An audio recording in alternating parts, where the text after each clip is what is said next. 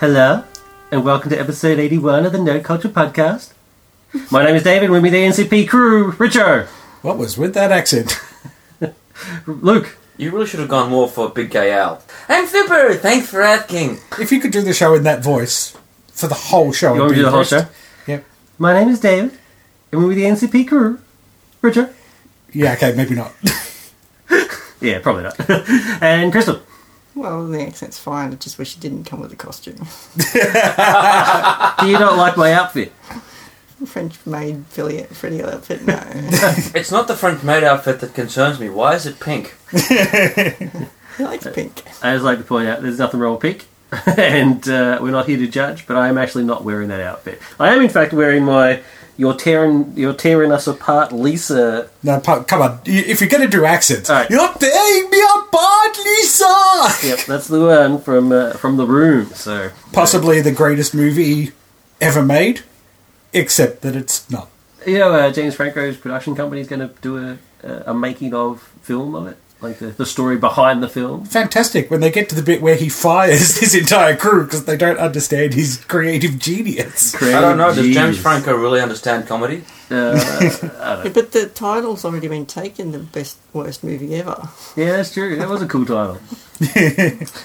Anyway, back to the show. We've sort of gotten a bit out of control. For this episode, we'll be honouring the passing of Philip Seymour Hoffman and Harold Ramis by discussing a selection of their films.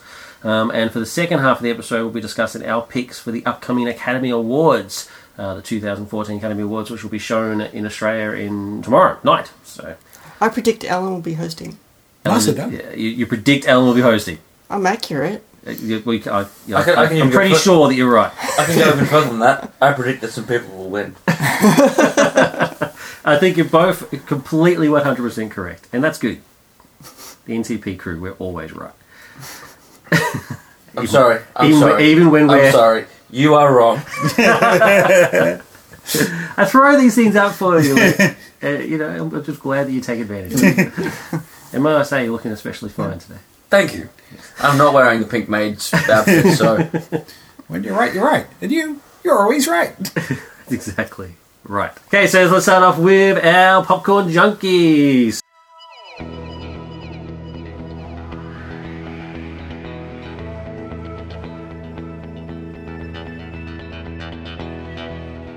Richo and Crystal are going to be doing the Harold Ramis films, and Luke and myself will be covering Philip Seymour Hoffman films. And I just got to say, it's before we start with those, it's a damn shame that these two talented people have passed. I mean, Philip has gone too soon, and Harold still had many more years of comedy left in him. And having said that, Harold Ramis was actually getting on. He was what? 69. 69? That's still pretty young, so dude. Still pretty young. Still pretty young, but yeah. Whereas I think the tragedy with Philip Seymour Hoffman is the way that he died. Yeah, it is a shame the way Philip went, and I don't know. It's kind of hard. This is not really the forum to discuss it. I suppose. I just sort of addiction and that sort of stuff. You know what I mean? But it's just. I mean, it's a shame. It's a shame for both of them, and. And I'm just glad that both their legacies will live on, and we'll discuss that in our films. So we'll start with Richo and Groundhog Day. As both a writer and director, and to a lesser extent as an actor, Harold Ramis has made some of the absolute defining comedies, certainly American comedies, from dating back as far as being a co-writer of things like Animal House and Stripes. But for me, his absolute finest moment, both as a writer and as a director, came in 1993 with the release of Groundhog Day, which stars Bill Murray, Andy McDowell, Chris Elliott, and the absolutely brilliant Stephen Tobolowsky. But we'll get to him in a minute. Groundhog Day tells the story of Phil, a rather cynical weatherman, who every year finds that he has to go to Puxatawney for the Groundhog Day Festival, which is this rather strange American festival where a groundhog comes out, and if it sees its shadow, there's going to be a certain amount of extra winter, and if he doesn't see his shadow, there isn't. It's a very provincial American thing, I suppose. And it's specific. It's February 2nd that they have to. Yeah. In the month of February, I think February 2nd, will they have to do it. And they get like an extra month of winter or something. Yeah. Something like that. Congrats on pronouncing the name, dude. I've seen the film a fair few times. I've seen it. Right. If we hadn't seen the film, we wouldn't have had any idea. No idea. So, Phil really just doesn't really like going to Groundhog Day at all, but what he finds is he arrives there, he spends the day doing what he normally does in his own cynical kind of way, tries to return home that day, but a storm keeps him in town. Goes to sleep that night, anticipating returning to home the next day, only to find that when he wakes up, he's experiencing Groundhog Day again. It's Groundhog Day. It's cold out there today. It's cold out there every day. What is this, Miami Beach? Not hardly. So every single day he wakes up, he experiences Groundhog Day again and again and again. Due to this, he experiences a whole range of emotions as he goes through this. At one point he becomes suicidal and finds numerous ways to kill himself, but still wakes up every day experiencing the same day over and over again. It's never specified just how many times he's done it, but you've got to be thinking it's like is it like a year, a couple of years? It's a substantial amount of time. Yeah. It's got to get to your mind at some point. At one point he determines that he's in fact a god because of this. But little by little, he begins to actually fall in love with Rita, the producer, played by Andie MacDowell. He then, through that, he starts to become a changed man. He tries to win her over, and that really becomes the focus of the film. Experiencing the same day over and over again, but really becoming a better man because of it as the film progresses. The reason why I love this film is, it came out in 1993, where there was an absolute glut of romantic comedies, and they were all essentially the same movie. Harry Met Sally. That's what they effectively were. Well, that's right. When Harry Met Sally set a certain standard, and everybody just copied it, but they copied it in the most superficial of ways. And each film, really, the formula developed. You watch the first 10 minutes of a romantic comedy to see the setup, come back at about the hour mark to see how they break up, come back in the last 5 minutes or so to see how they get back together again. This was a real, very boring formula that was at play here. Harold Ramis, however, was clever enough to go, well, I can make a romantic comedy, but I can make it with a twist, something interesting, something that will separate it from all of the other romantic comedies and something that will give it really a more universal appeal outside of the standard romantic comedy audience. And that's what he's done with Groundhog Day. Casting his good, close personal friend Bill Murray in the main role, especially the cynical part of it, was just inspired casting because it's the kind of character that Bill Murray plays beautifully. The other thing is, it is genuinely funny, and the way that they use the recurring day for comedic purposes is fantastic. Which does bring me to Stephen Tobolowsky, who you might not recognise the name, but you would certainly recognise the face. He's just a great comedic actor. He's never really a lead actor, but he's just one of those guys that fills out a movie quite nicely. And he plays Ned Ryerson. Needle-nosed Ned the Head. And Bill, the shingle's real bad. Almost didn't graduate. And Bill Murray's interaction with him in multiple scenes is, for me, just one of the high points of the movie. Suffice it to say, Groundhog Day is without a doubt one of the best romantic comedies ever produced, especially in the modern era. I highly recommend it to everybody, not just chick flick fans or anything. It is, trust me, anybody that watches this film will enjoy it. It's fantastic. And like I said, for me, this was the absolute peak of Harold Ramis's directing. There was like an 8-year period there where Harold Ramis was just gold after gold after gold, and he was basically just the master of comedy for that period. You know what I mean? There seems to be sort of periods throughout history where certain people sort of take up the mantle. Spike Milligan, Mel Brooks, you know, Sid Caesar, that sort of stuff. So sort of had those sort of periods, and for that period, it was Harold Ramis, the master. Absolutely, it's just unbelievable. And you're right, Groundhog Day is Brett. Yeah, it's a master class of how to do a comedy. Yeah, definitely.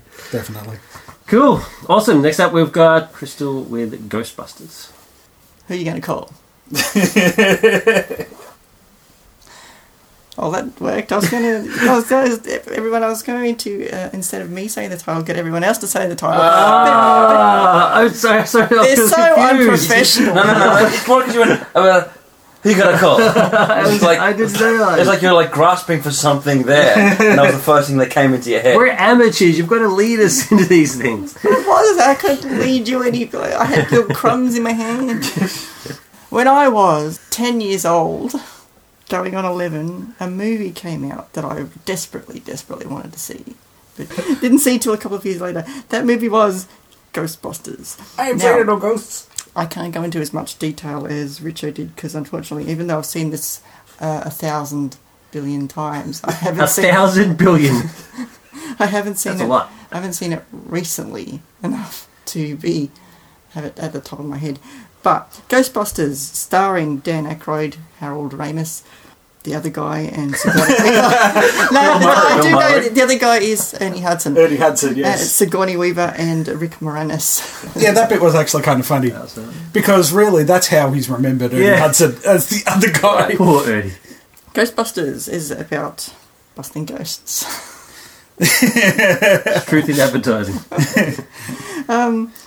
Basically, you've got three scientist friends, colleagues, who run out of money and they need to start up business. And what better business for three young scientists to start up is to go ghost hunting.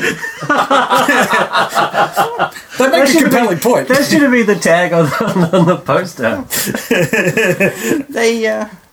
They start this business. They find this old abandoned firehouse, set it up in there. One of them comes up with the ectomobile, an older ambulance that they convert.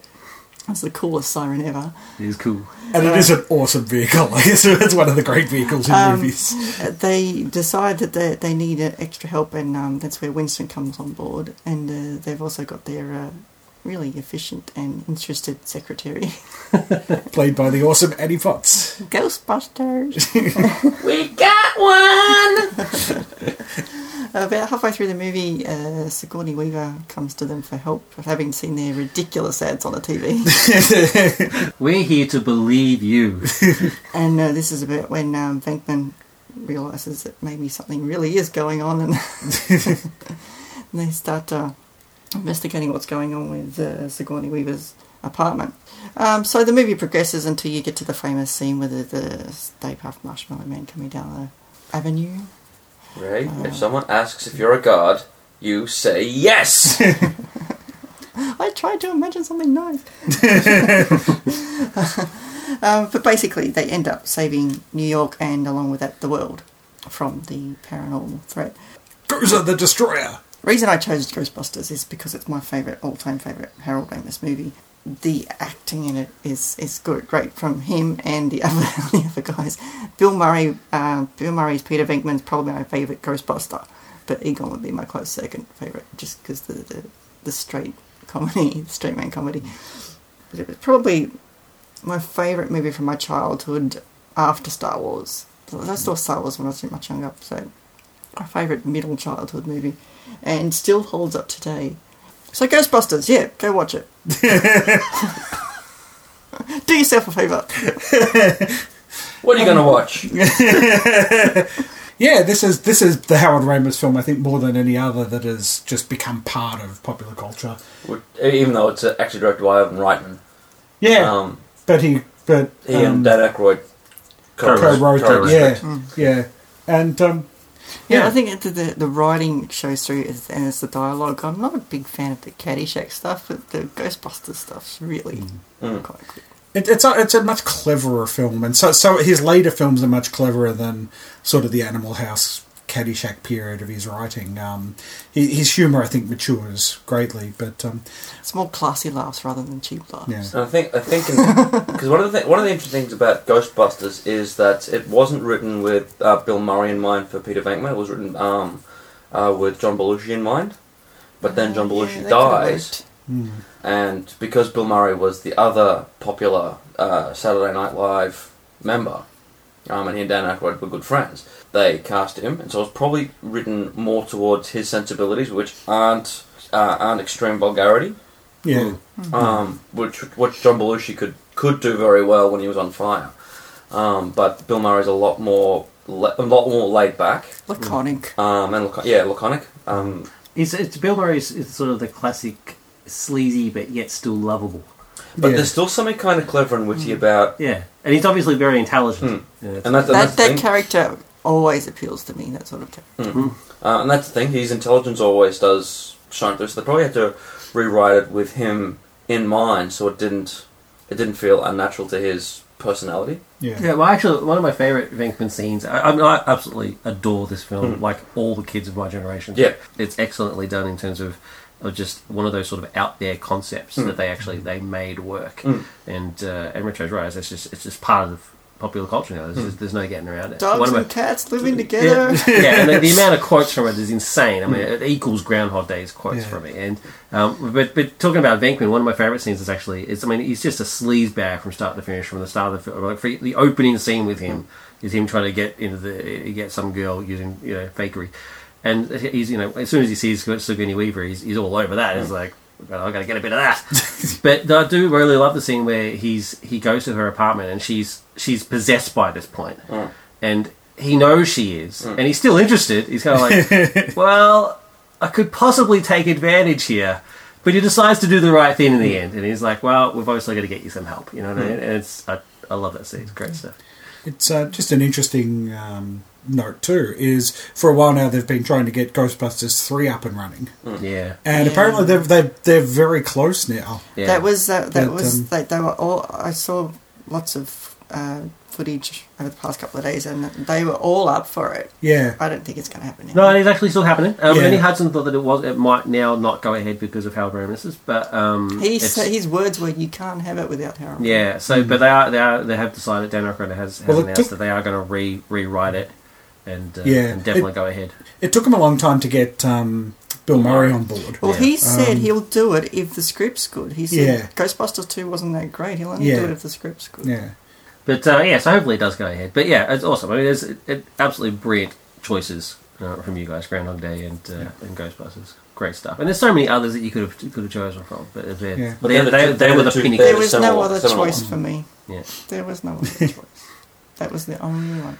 Awesome. So moving on to Luke and myself with our recollections of Mr. Philip Seymour Hoffman, an actor's actor, especially for this current generation of actors, and he was amazing in everything he was in my opinion, at least. Whether the film itself was any good or not is a different story. I mean, he was in some ordinary films, but he always brought the A game. And that's one of the things I loved about it. And I think the best example of that is possibly Mission Impossible 3, which the surrounding story is really not that crash. Terrible movie.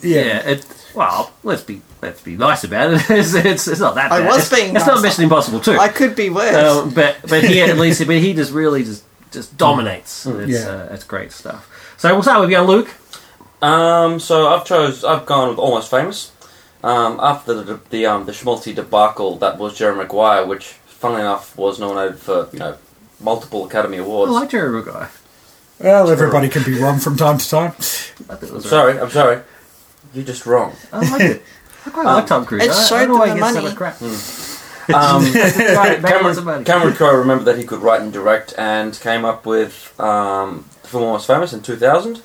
Autobiographical. It follows the exploits of a teenager, big music fan in the 70s, who gets the opportunity of a lifetime to write for Rolling Stone back during Rolling Stone's heyday. Played by Patrick Fugit, the young lad is in fact invited to follow around the band Stillwater, as they an up-and-coming young band led by Billy Crudup, as they rise through the ranks of the American music scene. And initially starting off wide-eyed and innocent, he's actually brought into the realities of the rock and roll world, and that in spite of a love for the music, there is a lot of hedonism and some nice shenanigans going on, and people actually use each other. That's pretty much it in a nutshell. It's one of the nice things is that it's a charming story, but it's also a very heartwarming one as well. It's a feel good. One of those rare feel good films that actually does make you feel good. It positions you so well from Patrick Fugit's sensibilities that you can't help but feel for him when he is kind of betrayed by Billy Crudup 2/3 of the way through the film. It's actually kind of heartbreaking because he has been betrayed. Also betrayed to a certain degree by Penny, played by Kate Hudson in one of her first major roles. She plays a groupie who's been following Stillwater around since the very beginning, and she herself has been used by the band as well as a bit of a sex pot toy entertainment. Cameron Crowe won an Academy Award for Best Original Screenplay, and deservedly so. It's a very well-written film, but a nicely paced, very well-directed film. The performances are top-notch from everyone. Billy Crudup is excellent, Patrick Hughes is excellent, Kate Hudson's very excellent. But we've got to mention Philip Seymour Hoffman. Philip Seymour Hoffman comes into two categories.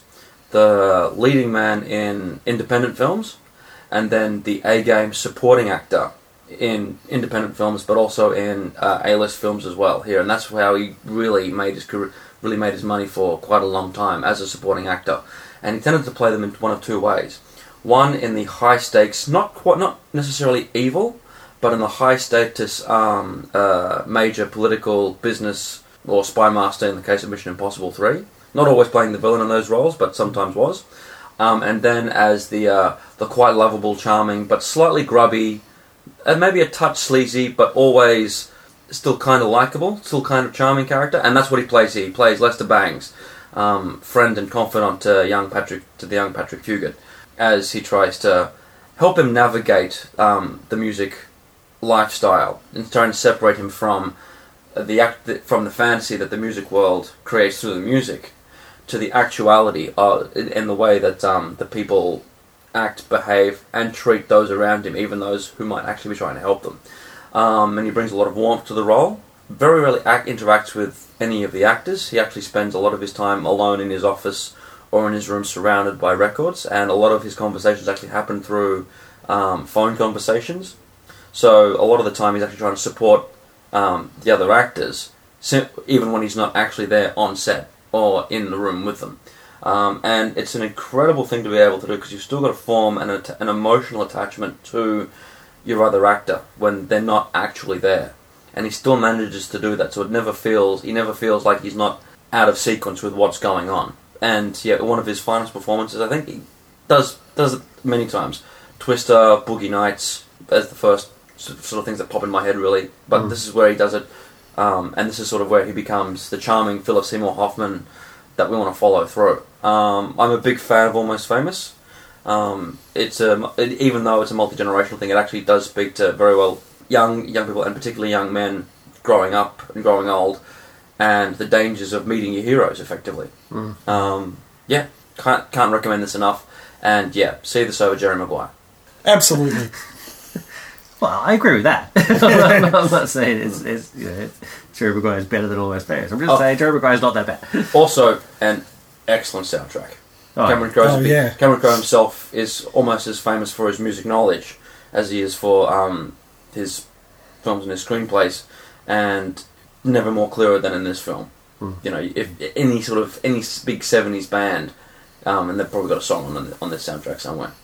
Awesome. I agree with everything you said. Yep. Yeah, thanks, Luke. I'll be covering Capote, which is one of Philip's biggest roles, and it's his leading man role. He also, I was tossing up between covering this and another film of his. I got to admit, the only reason I didn't cover the other films because I was too scared to pronounce the name. So it's the New York one, the something New York. Sinokche or something. I don't know. I can't pronounce it. Sinadosh. Yeah, Sinadosh. There you go. Which is brilliant. Brilliant stuff. But there you go. I didn't want to embarrass myself, but I just did anyway, so I should have just done it. The other reason I wanted to cover Capote is because I actually hadn't seen it up until we decided to do this. And if you're talking about Capote, given talking about Philip Seymour Hoffman, someone's got to talk about Capote. Yeah. Now, Capote is obviously a biographical film, and it's based on Truman Capote during his period where he was doing the research and then writing the book In Cold Blood, which was based on some murders that happened in southern United States, I believe Alabama or Louisiana or something like that. And for whatever reason, these murders just really captured Truman's imagination. He sees them while he's sort of flipping through the paper, just over breakfast, and he just becomes fascinated with it. So he travels down there with his childhood friend Harper Lee, who during the course of this story would become famous herself for To Kill a Mockingbird. And it basically the film itself just covers generally that period. So it stops at basically at the end of the film is the execution of the two criminals, which is not giving anything away. It's a historical fact, so it wasn't a spoiler, not to call spoiler alert. Now, Truman Capote to me is a fascinating character. I mean, the fact that he's a real person it just blows my mind, and the chance to have met him would have been amazing. It's just he wasn't perfect by any means. He was a very deeply flawed person. And I'm not necessarily saying that I would have liked him as a friend, but the chance just to meet him and sort of have a conversation with him would have been awesome. And one of the major reasons why, other than what Luke said about how this is pretty much Philip Seymour Hoffman's defining role. One of the other reasons I want to do is because I actually don't like biographical type films. I have a pretty strange opinion of acting. Since I'm not an actor, I can. It doesn't matter. I could be right, I could be wrong. It doesn't really matter. But actually, I'm not a big fan of actors who portray real people. I just don't really consider that to be really acting. I consider it more to be mimicry more than anything else. Good acting for me is someone who can bring a fictional character to life, and I can believe in them just like I would believe in a real person. That's not to say. I agree with you to some extent. Sometimes it is mimicry. Sometimes the actor actually does become the other person. But I think the hardest part is actually seeing a different person portray the person that you're used to. So if they don't look quite right, it's just never going to work. Yeah, that is a factor, I suppose. I'm not saying I don't respect the acting process in terms of people who do these sort of roles. I mean, it's Ray and. Meryl stuff like Streep, Lindy Chamberlain. Yeah, all that sort of stuff. I'm not saying it's not. I'm not saying it's easy. I'm not saying I could do it. I prefer a fictional character coming to life than a real life character. Yeah, and I actually agree to a certain extent. It's a fine line, I think, between mimicry and actually transforming yourself into that person. Yeah, and the truly great, biopics are the ones where the actors can actually step beyond that and become the person that they're portraying. I think Michael Douglas did a fantastic job as Liberace. Yeah. Yeah, see, I mean, it's, some highlights for me would be, yes, Michael Douglas as Liberace, Helen Mirren as Queen Elizabeth, I thought was absolutely magnificent. But I mean, Meryl Streep, as much as I love her, Meryl Streep as Lindy Chamberlain for me just didn't work. But Meryl Streep as Karen Silkwood is pretty amazing. Yeah, well, I didn't know. I don't know enough about Karen Silkwood to really comment, I suppose. But yeah, I mean, the performance itself is awesome. But getting back to Philip, obviously. So all that being said, this is a performance of a lifetime. This is unbelievable, and I believe sort of transcends what I would consider to be mimicry, and has. And it's fascinating to watch because it has. I've seen a lot of footage of Truman Capote because I'm a big fan. So he has his mannerisms down pat, and the voice is one aspect. The voice is really not that hard, I suppose. But the mannerisms, just to a T, but also manages to sort of infuse a little bit of Philip Seymour Hoffman into it, and these are the times when I think that this really works the most. He's not just a carbon copy, and it's mesmerising. The only real shame to this for me is the actual story itself is really not that interesting. I know all about the story, of course, but the actual background behind it, and I just think that the way it's portrayed in this film isn't quite up to Philip's standard. It kind of drags a bit when really it should be popping, and it's just there's only so much you want to get from your actors. I mean, there's only so much the actors can carry, and everybody in this film is excellent, and that's so I guess is the downside is that you have, Philip's in the role of his life. Catherine as Harper is also excellent. The gentleman who plays Truman's boyfriend, I guess you'd call him, his companion. I can't remember his name off the top of my head, but he's also excellent. It's just the story itself kind of drags a bit for me until that final moment when Truman is talking about the end. Basically, it's because it's just happened. He's just witnessed the executions, and just the brilliant line. Whereas there was nothing I could do for them, and Harper actually responds with, "That's possibly true, but the fact is that you didn't want to." I highly recommend that you watch it. Purely for Philip's performance, to really see a master at work. Yeah, I remember when he was nominated for Capote, I was rapt. And when he won, I just thought, yeah, this is just so right to finally see him get that recognition. You got to remember he was up against Heath Ledger for Brokeback Mountain, so it wasn't an easy year. It was the other top-notch performance. Yeah, exactly right. It's funny, when I was watching this, so when I finished watching, the only other film that I had on my iPad was The Hunger Games: Catching Fire. So I started watching that. I mean, I was a bit depressed, and I was like, "Oh well, I'll start watching this. It might liven me up a bit."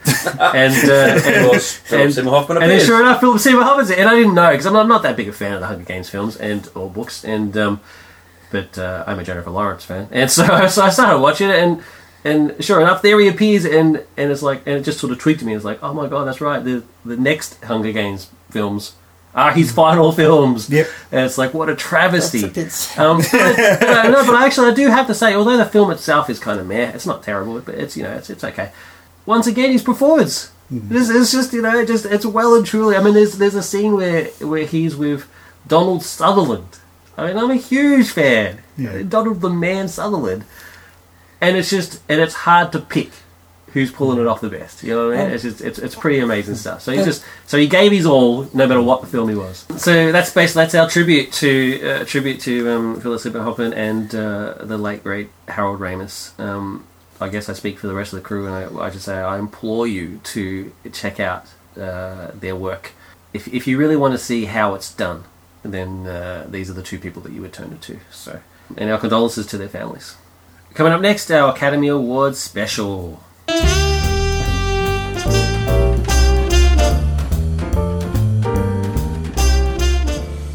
So it's a bit of a tradition on NCP where we talk about the Academy Awards. It's a pretty important award in the entertainment circles. We don't bother covering the Golden Globes and all that sort of stuff because it would just be too much. And the less said about the Logies, the better. Our national embarrassment. But the Academy Awards, it's pretty important to a lot of people. So we're going to go through them. So we're not going to cover the entire thing because we don't have 3.5 hours like they do. But we will be covering Best Picture, Best Actor, Best Actress, Best Supporting Actor, Best Supporting Actress, and Best Director. Remember a while back where they were starting doing Best Male Actor, Best Female Actor? Let's try this political correctness. Gone bad! But anyway, I'm glad they're going back to it. So going through it. So what I'm going to do is I'm going to list what the nominations are, and then we're going to go around and talk about who we think will actually win it and who we actually would prefer to win it. Okay, so Best Picture.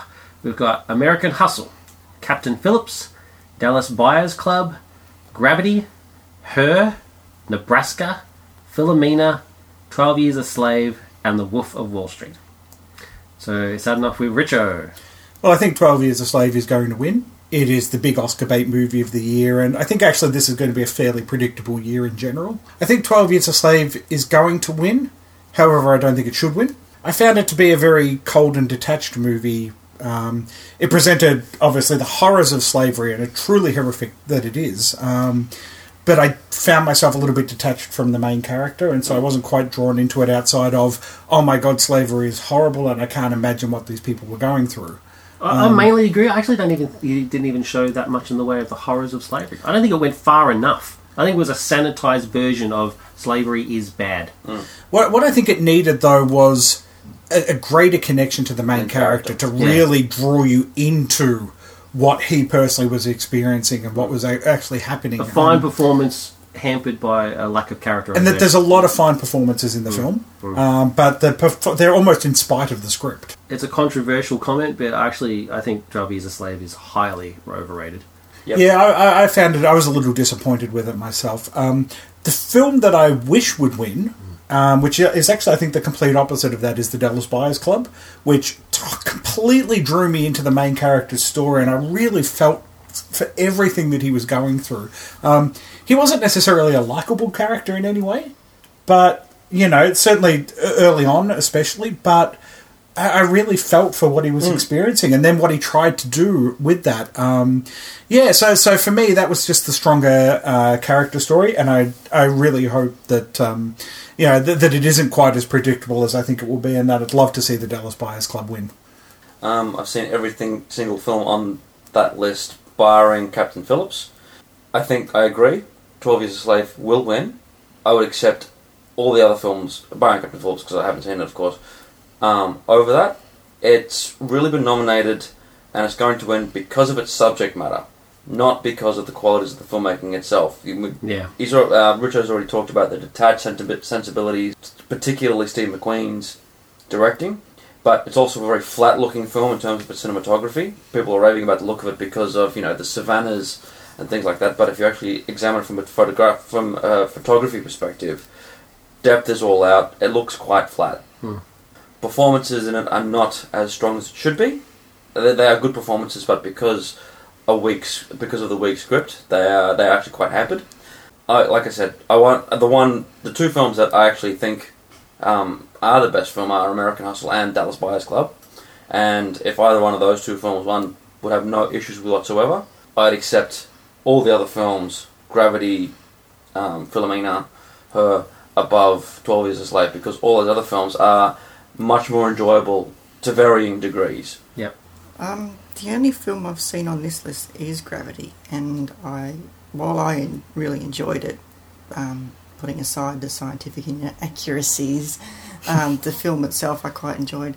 I highly doubt that it would win, given that genre films very rarely do win. Yeah. I have to disagree. I don't think 12 Years a Slave is going to win. I think the Dallas Buyers Club might win, just going on buzz, what I've heard. I mean, the slavery stuff has been explored quite a bit in movies over the years, whereas the Dallas Buyers Club and AIDS and the controversy hasn't really been delved into all that much. And I think that might be a bigger political cause, and people might go for that a bit more. I hope you're right. Wow, that is such a good point. It's, transgender and sort of lesbian, gay, but that's bisexual sort of... it's all the current buzz at the moment with gay marriage and I also agree 100%, although not sorry 100%, but about 90% with what you're saying in terms of Dallas Buyers Club and the message that it's got. It is a superior film. A lot of that, the Academy tends to be quite conservative. Yeah, is that look but it's a big thing at the moment. It's actually kind of parallel, because you've got 12 Years a Slave, and as I say, the slavery aspect has been dealt with in movies quite a bit. Being gay is kind of the new being ostracised. They're a minority and they're discriminated against, and I think in about 50 years' time we might look back and say, I can't believe we treated people this way. And it's the big buzz thing at the moment, and I think you would get a lot of people on site if you supported that sort of area. I see where you're coming from, and like I said, I hope you're right. I think, though, it could also work, because it is such a polarising topic, it could also potentially work against the film as far as getting votes. It could. Having said that, I would really like people to just vote for which movie they thought was the best, not what topic should win. Yeah. Yeah. And, all excellent points. And if I was voting, it would be Dallas Buyers Club. It's a well-made film, well-acted film, well-written film, and it is actually the superior film of the lot. And like I said, American Hustle is the second best on this list. I actually disagree with that. I actually thought American Hustle, just like 12 Years a Slave, was incredibly overrated, and I actually got bored during American Hustle. I think the performances were excellent, but the story was right down there. And the moment where I don't know if it's probably too early still to reveal the cameo. I thought the cameo was jumping the shark. I was like, that's it, I'm done now. Okay. I've heard a lot of people call it that wig movie. Yeah. The wigs are awesome. And the performances are magnificent. I mean, I love Christian Bale. I love Amy Adams. I love Bradley Cooper. I love everybody in it. But the film itself. And you've already mentioned earlier in the show how much you love Jennifer Lawrence. Yeah, well, of course.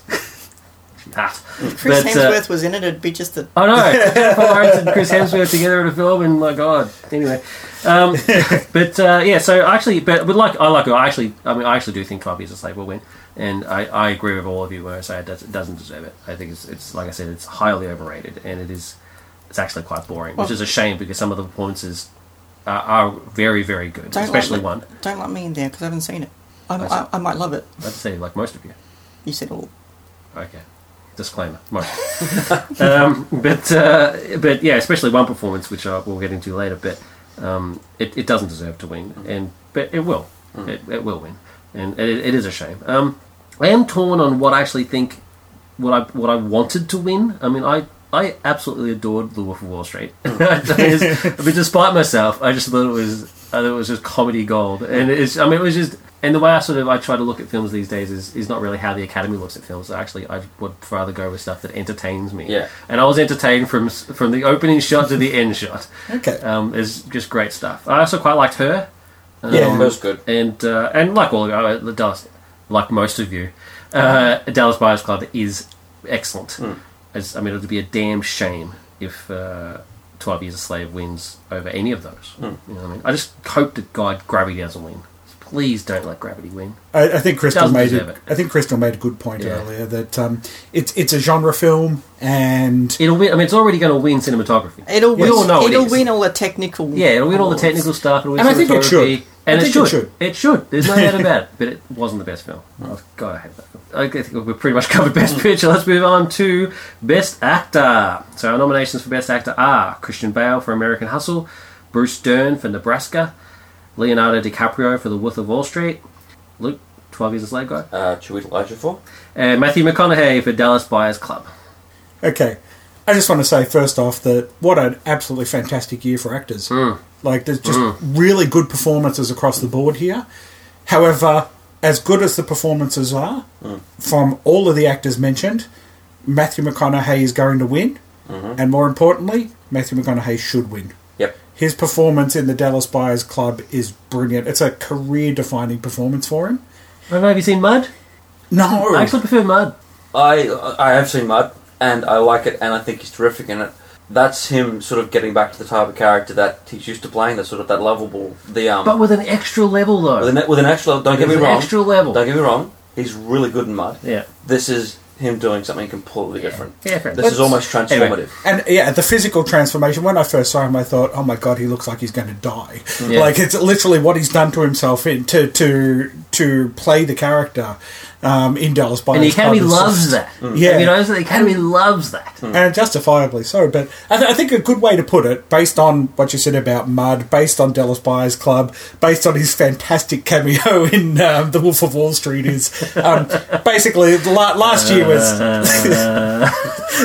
last year was really Matthew McConaughey's year. Oh, Matthew McConaughey He was is just been on fire. unbelievable streak at the moment. He's just on fire, especially now with his TV show True Detectives.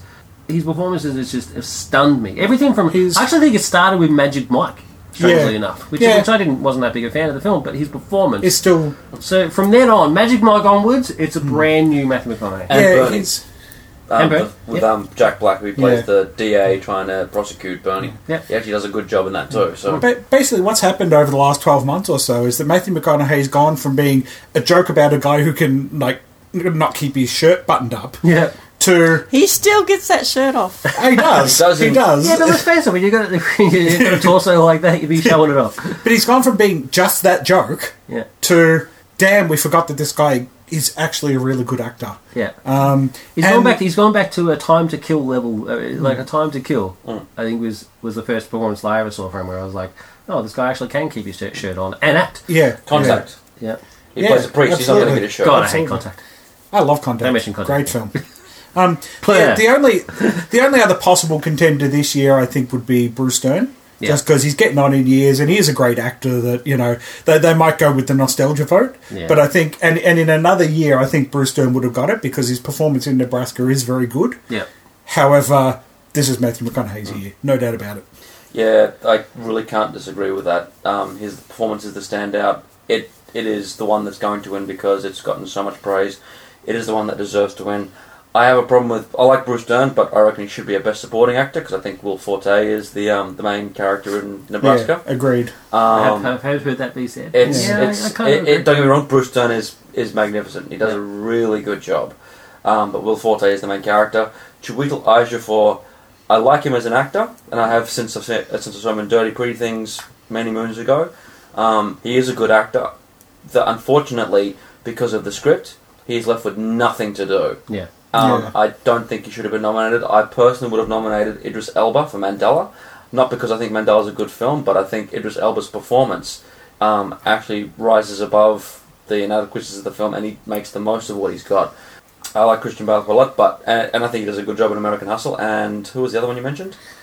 Leonardo.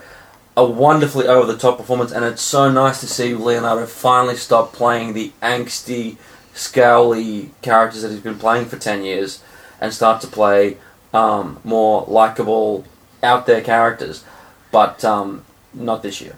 Matthew McConaughey actually deserves to win this.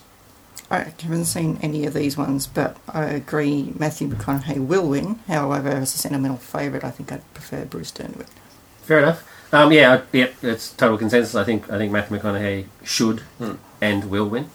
One more thing. I do like nowadays that you don't have to westernise your name anymore. Yeah. Yeah, I guess so. There is a bit of buzz that Leonardo might win, mainly because he hasn't before, and the point system. Yeah, and I hope that's not the case. I mean, as much as I love Leonardo's performance, I think it's maybe, and I'm a huge Leonardo DiCaprio fan. I just think he's had better performances. Yeah, I think he's, as much as I love his over the top performance in The Wolf of Wall Street, it really does work on one level. Yeah, right, and that level is completely over the top. Whereas Matthew McConaughey's just got so much more depth to his performance. That's exactly what I was going to say. So thanks for saying it for me. Awesome. There's previous roles where Leonardo should have won, and I just think we'll see that again. I mean, Leonardo will have that performance again. Well, Scorsese's going to use him in multiple other movies. It's not just Scorsese, but I mean, he is his muse. Yeah, but Scorsese certainly seems to get the best out of him. Yeah, that's a good point. And he's just the only way is up. Yeah, but I really do hope Matthew gets it. If only just for not only because he deserves it because he's magnificent. But I hope he gets up on stage and rips his shirt off. Yeah, I deserve this. I'm just hoping he's like looking healthy again. I'm hoping that because he certainly wasn't looking healthy in Wolf of Wall Street. He doesn't look too healthy in True Detective either. Or the trailer for Interstellar. Yeah. But, now moving on to Best Actress. The nominations for Best Actress are Amy Adams for American Hustle, Cate Blanchett, Australia's Own, Cate Blanchett for Blue Jasmine, Sandra Bullock for Gravity, Judi Dench for Philomena, and Meryl Streep for Auguste Osage County. Yeah, Meryl Streep, her name just goes on every year, I think. It's just like they leave a blank space for whatever movie she's in. I love one of her quotes is surely you people must be getting sick of the sight of me by now. She won one of the awards. Having said that, you have got Judi Dench, Cate Blanchett, and even Amy Adams now is popping up a lot. Look, the general consensus is, and I must admit I haven't seen Blue Jasmine, but the general consensus is that Kate's performance in Blue Jasmine is going to win it for her. The possible thing that could work against her is this anti-Woody Allen backlash that's happening. Yeah. At the moment, I don't think. But I don't think it will. I think Kate will. Yeah, and look, Cate Blanchett is probably the preeminent actor of this age, actress of this age right now. I mean, she's killing it in performances left, right, and centre. So I have no problem with her winning at all. There's a part of me that would like to see Amy Adams win because she's just been really good in a lot of films. Yeah. But I think Kate's got this one. I agree. I haven't seen Blue Jasmine, but I think Kate will win it. There's a part of me that would like to see Judi Dench win it. I think she does a really nice job in Philomena. But yeah, I think Kate's going to win it. I agree. I think Kate will win it. I do think Sandra Bullock pulled off a much better performance in Gravity than she did in The Heat. No one pulled off anything interesting in The Heat. Have you seen The Heat? Yes. We tried to watch it the other night. And we turned it off after the first 20 minutes. Yeah, it's terrible. It's terrible stuff. And I do love that someone of Judi Dench's age is still getting good meaty roles. Yeah. For a woman, and I'd hate to have to say that because in this day and age it shouldn't matter. Yeah. But yeah, my pick would be Cate Blanchett. Even though I haven't even seen it, she's the Oscar darling this year. Yeah, I also haven't seen Blue Jasmine, which is kind of strange, but because I just can't stand Woody Allen films, at least modern Woody Allen films. But I also think she's going to win it. I mean, it seems to be the firm favourite. I also haven't seen Osage County, so but every listener will know how much I adore Meryl Streep. You know, but she's won enough. I mean, come on, let somebody else have a go. No, she hasn't won enough. She's been nominated enough. Yeah, she actually hasn't won that many. That's right. She's been nominated enough. I mean, Australia's own Cate Blanchett. So moving on to Best Supporting Actor. Barkhad Abdi for Captain Phillips. Bradley Cooper for American Hustle. Michael Fassbender for 12 Years a Slave. Jonah Hill for The Wolf of Wall Street. And Jared Leto for Dallas Buyers Club. Yeah, never thought I'd find myself saying this, but the Academy Award should go to Jared Leto, and it will go to Jared Leto. You reckon? Yeah. Yep. In a film dominated by a brilliant performance by Matthew McConaughey, the fact that Jared Leto's performance actually stands out, and in fact, in some instances, dominates the performance by Matthew McConaughey, I think he should win this. His performance is amazing, and I can't believe it. Like, I'm actually shocked by how good he was. Look. Yeah, I agree. Jared Leto does a phenomenal job. I like Bradley Cooper. Michael Fassbender twirls his mustache. Haven't seen Captain Phillips. I'd give this one to Jared Leto. Don't actually have much to say about this lot because I haven't seen any of the films and I haven't really heard much buzz about the supporting actors, so I don't really have an opinion there. It's cool. I actually give this to Barkhad Abdi, to be honest with you. I actually think he might pull this off. I mean, Jared does an excellent job. I don't deny it. But I just think Barkhad just brings an extra level, I think, especially considering that he's not even a professional actor. Who I want to win, shockingly enough, is Jonah Hill. Because his performance is just so ridiculous. But he just gives it his all. You know? I just think Jonah should stop doing these stupid, crappy comedy things that he does. You mean the moneymakers? Yeah, the money makers. You should stop doing the ones that actually pay his bills and start doing some stuff where he actually has some meat behind them. You know, i.e., Moneyball, and the Wolf of Wall Street type stuff. You know what I mean? I mean, Moneyball bored me to tears, but he was still awesome. So, I know he's not going to win. I'm not an idiot, but I hope he does. Okay, next up is Best Supporting Actress. We have Sally Hawkins for Blue Jasmine, Jennifer Lawrence for American Hustle, Lupita Nyong'o for 12 Years a Slave, Julia Roberts for August Osage County, and June Squibb for Nebraska. Okay, once again, this will go to 12 Years a Slave. And to be honest, to be fair, it is a very good performance. It is a very powerful performance. I'm actually more interested in her story than I was in the main character story. And I would have actually more focus on her would have probably made me appreciate the film a lot more. What she goes through is truly harrowing. The scenes of her being raped, scenes of her being whipped. I mean, there's some really nasty stuff, and she gives it her all in this performance. There's a part of me that would love to see June Squibb win because she is just hilarious, absolutely hilarious in Nebraska. She's gold. But I think this will go 12 Years a Slave. Yeah, can't add much more than that. I agree. I actually think June Squibb should win it. She dominates every scene she's in, and she does what a supporting actress is meant to do, support the main cast. But it probably will go to 12 Years a Slave. I actually thought that performance is good, but it doesn't actually support so much. She's just there, and getting beaten up, which is nasty. Don't get me wrong, but June Squibb actually brings something to the role and to the film. Yeah, same. This one I have no opinion because I haven't heard any buzz about these people, and I haven't seen any of the films. So moving on. Fair enough. I both think that it will go to Lupita, and I think she deserves to get it. There's a slim chance that Jennifer Lawrence might get it, but she's already had a couple. She won for Silver Linings Playbook, so her points have dropped down to 0 again. She's going to have to accumulate more points. I gotcha. And she is good. She does, like everybody else in the film. She does a great job.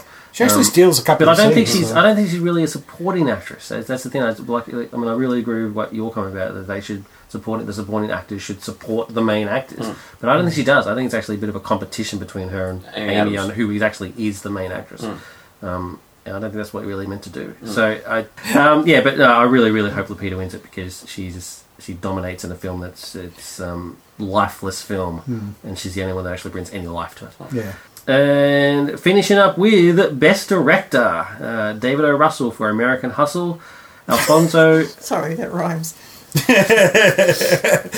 Alfonso Cuarón? Yeah, Cuarón or Cuarón.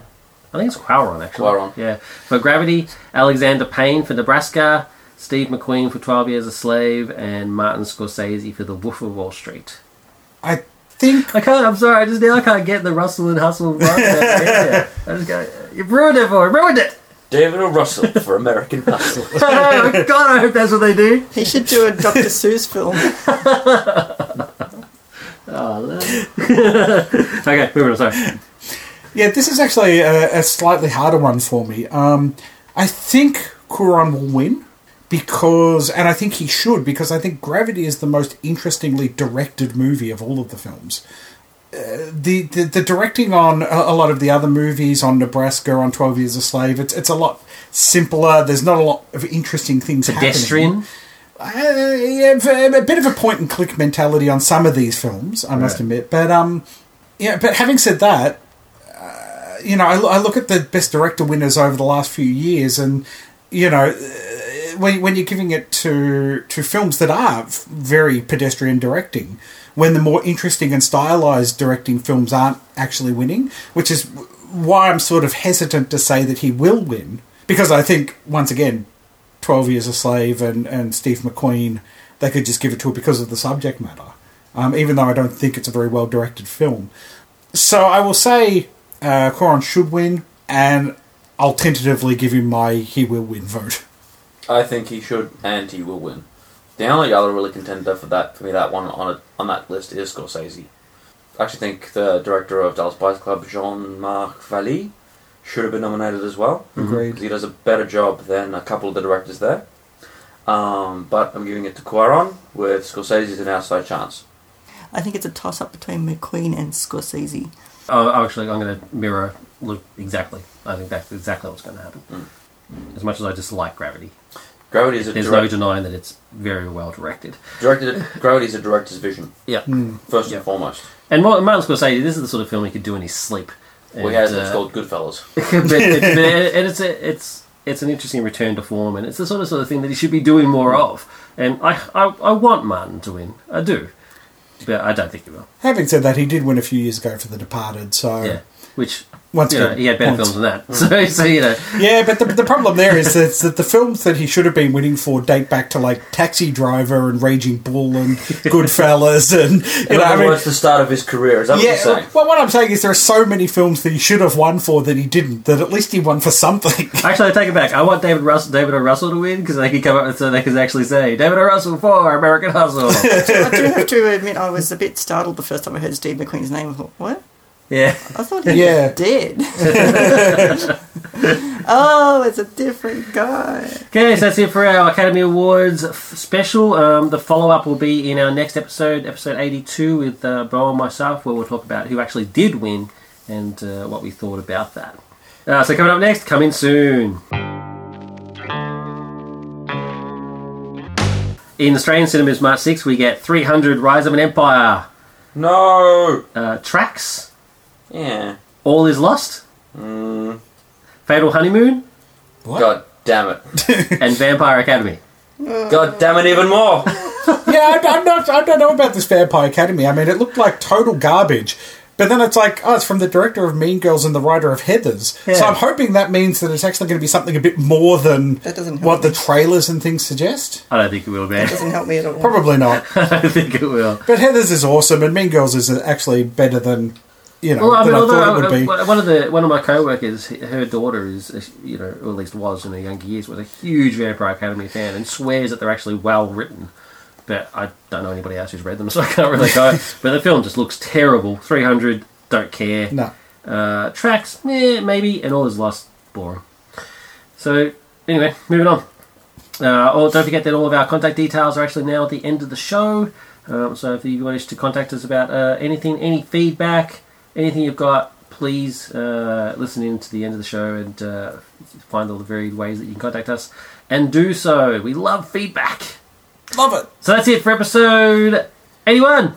That's it from me and the crew, Richard. I've just completely zoned out for a second. Sorry, man. And Luke. It's contagious! No, what's going on with my mind? And Crystal. Ghostbusters! I ain't afraid of no ghosts. No, don't stop rocking. Don't stop believing. Hold on to this feeling.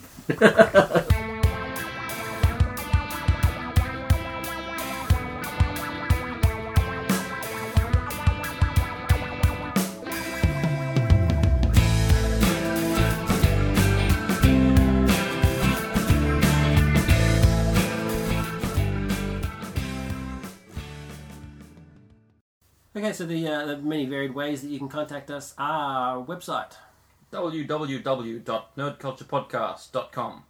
email at feedback@nerdculturepodcast.com, Facebook, Facebook.com/nerdculturepodcast. Twitter. At Nerd Culturecast. You can also Skype us on Nerd Culture Podcast, and you can rate and review us on iTunes and subscribe to the podcast. And don't forget, we also have our Amazon affiliate widget on our website that you can use to go through and purchase things through Amazon with your own account. It doesn't cost you anything extra, but we get a slice of the profits, and a very small slice, but a slice nonetheless. It makes us happy. And which helps us produce the show and various other stuff. But also, it's awesome. So if you could use that would be awesome. And thank you for listening.